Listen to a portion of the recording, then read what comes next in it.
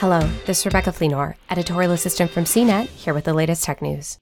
Other than one deflating balloon, most of the sightings tackled in the Pentagon's much-awaited report on UFOs remains unexplained.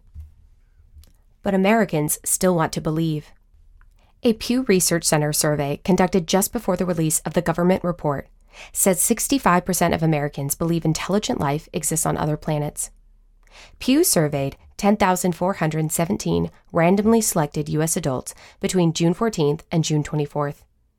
In addition to the nearly two-thirds who think there's intelligent life on other planets, more than half, 51%, say the UFOs reported by military personnel are likely evidence of intelligent life outside of Earth.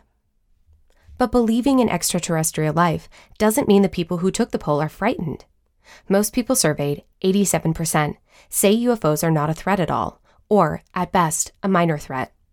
Some are worried, though. 1 in 10 do say UFOs are a major threat to the U.S. national security. When Pew broke down the people surveyed, some trends showed up. Younger Americans are more likely to believe. Of adults under 30, 76% say intelligent life exists on other planets, versus 57% of those 50 and older.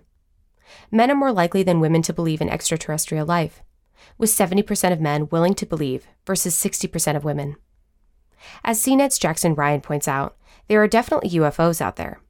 It's their connection with alien life, and the Hollywood version of that life, that continues to fascinate. Unidentified flying objects are real, he writes. That's a fact. There's no need for further discussion. The issue is UFOs, things in the sky we can't explain, have become synonymous with alien visitation. As far as we can tell, there's no life in the solar system, despite what some Mars fanatics might have you believe. And right now, there's no evidence of life outside it either. For more of the latest tech news, visit CNET.com.